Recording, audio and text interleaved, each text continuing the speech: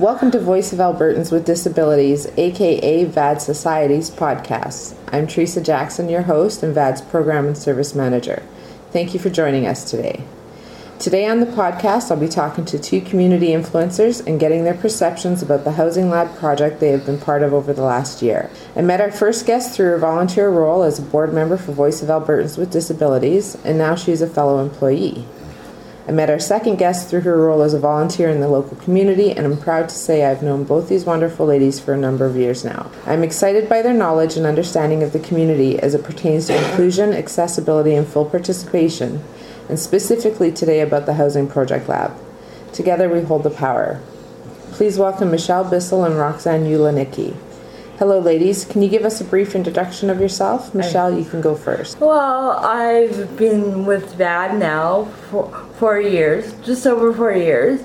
And before that, I was on the VAD board for a couple of years. And I work part-time, sometimes at the U of A with the occupational therapy department. Roxanne? Hi, well, I'm Roxanne, and I'm a community advocate in the community. I ended up retiring from my career in 2005 and decided that day that I would use my pension as a paycheck and advocate for people with disabilities. So happy to be here. Nice. That was wonderful. As we're on a podcast, I have a few fun questions to get to know you a little better. And then I have some more serious questions about the Housing Lab project we can jump into later. So let's get started. Michelle, if you could visit anywhere in the world, where would it be? I would go to Greece. Why? Why? Because I took the classics in university, and it would be neat to see all the stadium and everything they talked about in the. And I hear the beach there is gorgeous. I agree, it would be. Roxanne, if you could have coffee with any historical figure, who would you choose? Well, I mean, that's a very hard question. But because of the work Michelle and I do, I would want to meet Nelson Mandela. We use a quote of his in our presentation. Yeah. I just think it would be delightful to meet him in person. Nice. Michelle, if you won $10 million tomorrow, what would you spend it on? After you bought us lunch. Yeah. Just lunch? No, we have the whole shebang there. No, I would help my family and friends, pay off our debt, maybe build myself an accessible house. That's pretty good. Yeah. Roxanne, if you had to eat one meal for the rest of your life, what would it be? Oh my God, that's a terrible idea. You're roast. But yeah, well, I mean, my heritage is Ukrainian, so, and I don't cook Ukrainian food, so I think that's a great idea. Cabbage rolls, pierogies, nachinka, mashed potatoes, some sort of lovely meat. Yummy. Thanks for those great answers, ladies. Let's talk serious and get your perception on what's going on in regards to the Housing Lab project. Can you please explain what the Housing Lab project is for those of us that don't know about the project? Go ahead. So I actually gave a presentation here at ArtSpace almost 10 years ago. And one of the organizers of that project then remembered me. And so when they started up the Affordable Housing Solutions Lab at the U of A, Laura Murphy gave me a call and said, would you be interested in being a fellow on the lab? And I thought, well, that sounds really important, that I could say I'm a fellow. But also my passion for almost my entire life has been housing. That's one of the basic things that people need, people with disabilities and especially people with mobility impairments, and that's the hardest thing to find. And when you don't have that basic living need met, it's really hard to get educated, be employed, have families. We need that basic starting point that everyone else has. And, I spent 20 years looking for accessible housing in Edmonton before I found where I live now. Wow. So I'm really passionate about, making it better. Maybe not from me and my generation, but the next generation coming up. Coming out of a family, growing up with siblings and trying to achieve all the life goals everyone else wants to, we need access to housing. So it's just a passion of mine. And she dragged me into it. Yeah, and they asked a number of people from the community, so it certainly wasn't just about people with disabilities. But as we discovered as we went through the project is, two others of the community leaders at the table, although they were representing people who are Indigenous or people of color, they both had disabilities that they were dealing with as well. And so we saw the common denominator and then decided, well, let's see if we can create more discussion. Well, that kind of brings me to the next question, is how did the housing lab come to fruition? Yeah, I'm not sure about the lab. That was kind of before me. Okay. But yeah, I just got approached and was asked and spent about 6 months, doing sort of some of the committee work. And again, it's hard to know how to start these sort of projects. Can you explain what the Housing Lab project does? Like, as somebody who doesn't know anything about it. Well, I think it's supposed to be like two-way in that, we learn from each other. So we bring our own expertise to the table. But it's also an opportunity to use the university's resources to learn more, to, find common denominators, because, of course, the staff at the Housing Lab have access to all the information and research you want. So was a crucial component, having access to that kind of stuff. And also it helps us get our viewpoints and our what we think out there into the world, not just in the little bubble kind of thing. But yeah. Well, and then the Housing Choice series that Michelle and I participated in, that came about because I ended up in a room full of architects, and they were talking about how to help those poor people and saying things like, well, we couldn't really find anybody to interview. Well, my head, I thought, was exploding on camera because I'm like, what? Like, who do you want to talk to? Like, I mean, I was shocked that was said, and I was very upset. And I thought that these people should not be paid, sitting around talking about us without us. Yeah. That half of that room should have been people with disabilities, and half of the rooms should be people who have architecture, experience. And so that really upset me, and the fact that they said they couldn't find anybody to talk to, and I thought, well, I'll show you. And that's how this 3-part series came about, right? It was just because of that one experience, where I have had that experience like way more times than I would like to acknowledge in my life, where I'm the only one with a disability in a room full of able-bodied people trying to figure out how to help us. Well, just ask us. Like, we could tell you, but often they don't like the answers, or, it doesn't fit into the rampant capitalism we've got going on right now. And so it makes those conversations really difficult. Yeah. Really awkward. How much work went into planning the project, and how long was each session?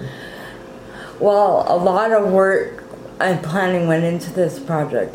We started meetings, 2 months before the actual housing series, and we met once a week for sure on Wednesday for an hour and a half, 2 hours sometimes, and then every second Friday. So we met and planned the sessions out, and that took a while, and then each session was 3 hours. So a lot of work went into it, a lot of planning, a lot of discussion, a lot of deciding on what to do and how to do it. Well, and it was great to work in a group full of our peers. Like, we drew in other people with disabilities, and so the majority of people in the room were people with disabilities, which is kind of doesn't happen as much as we would like it to happen. Yeah. Should happen more often. Yeah. Yes, it should. So who was your audience for the project? Well, we put our invitations out really wide. I mean, we were hoping to see developers and architects, right? And I don't know how many of those actually came. We do know that we got quite a bit of interest from the government of Alberta. Yeah, exactly. That a number of people working in housing in those areas attended. Oh, nice. And a lot of our peers came, which was nice for us. To see the support and the love that came from that. And a few other organizations that represent people with disabilities. It was well attended. Maybe we wish there'd be more interest from the for-profit side of things. Are you hoping to continue the project in the future? I mean, I wasn't sure, like, because initially I was just given a 6-month kind of contract for the fellowship, but here we are, like a year and a half later, and we're still going strong. And the lab itself is talking about adding more voices to the table, and that they want this to be a long-term project. So, yeah. Yeah, I hope it continues. This issue of housing needs voices. And we need change. And it's a major human rights issue. Yeah. You know, the basic tenets of human rights is shelter, right? And food and security. And we don't have access to shelter. Not shelter that gives us dignity and allows us to do what everyone else does. Work, play, thrive. Okay. Were there any solutions that were brought forward, and are they viable? It always takes that capital investment, which, of course, people with disabilities are the lowest income earners of any identifiable group. We don't have access to money.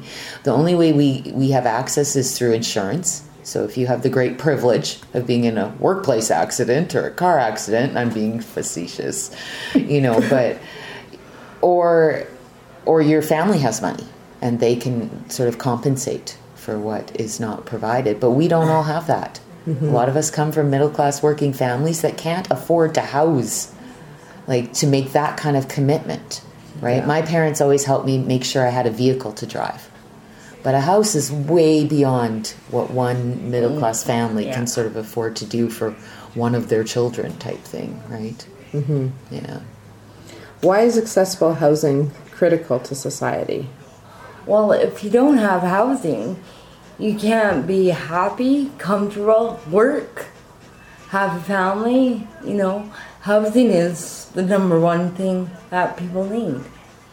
Yeah, and I mean, if we have appropriate housing, then we can work, then we can pay taxes, and go to school. It's what everybody aspires to do. That's all we want. Same as everyone else. Yeah. Yep. Who do you want to pay attention to the housing lab outside of the actual attendees? Yeah, builders, developers, government. Yeah. And I think the problem is within sort of the capitalist system, right? We're always about 3 months. Did we make money in this 3-month period? We're always about making money, but housing is a long-term investment. And people need to realize how they're saving by providing us that housing. Because if we don't have appropriate housing, we end up in long-term care facilities, which cost 3 times more, if not more. The brain.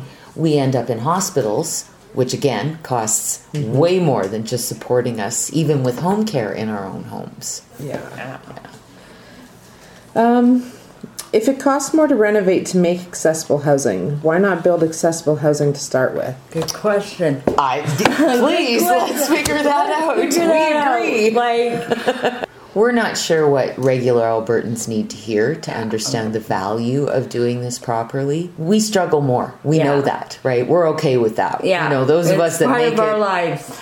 We're in for the fight, but we'd like a few basic access to housing would just accessible and affordable housing. Would take a huge barrier away from us and really make us more productive and able to support ourselves and to live independently and not use all the extra services and be part of the community more. Are there any myths in the community that you want to dispel about housing?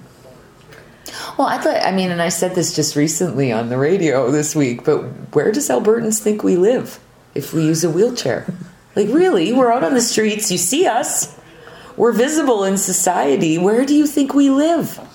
And again, there could be just a lack of knowledge, because certainly I can rent an apartment, right? Because I use a wheelchair. I can rent an apartment with an elevator, has to have an elevator, but then I can't get into any of the bathrooms. I have to literally crawl in and out of a bathroom and climb on furniture to get dishes out of my counter. Out of my kitchen. I hate to see you do that. I don't do it anymore, thank God. But as a younger person, that's what you do. You crawl. And I've taken risks like Roxanne and my parents' house. I had to climb 2 flights of stairs to get to my bedroom, or when I moved to the basement, I had to climb down a flight of stairs.